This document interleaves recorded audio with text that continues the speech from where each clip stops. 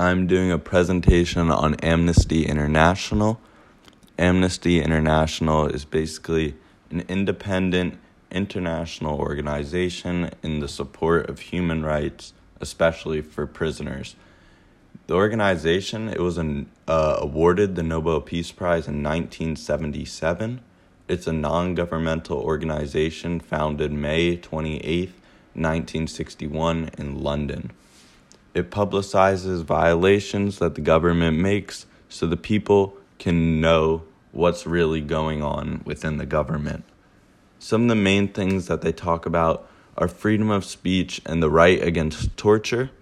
Basically, what they do is they help people provide relief to anything from armed conflict to police brutality, things like that, climate change, arms controls, and that kind of stuff. So they have a very wide range of things that they do and help with.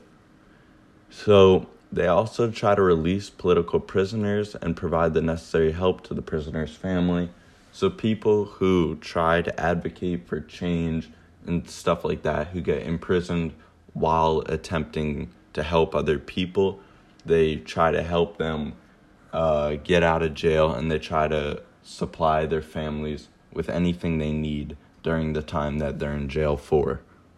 So, like I said, they were awarded the Nobel Peace Prize in 1977 for all of the great things that they do and all the help they provide across 50 different countries. So basically, as of the 21st century, the organization is located actually throughout 50 countries and consists of 3 million members, whether it's individual members, donors, or affiliated activists. They have many people trying to help them with what they believe in and what they're trying to stop. And the organization, it was actually founded through the principal efforts of the British attorney Peter Benson, who defended political prisoners in Hungary.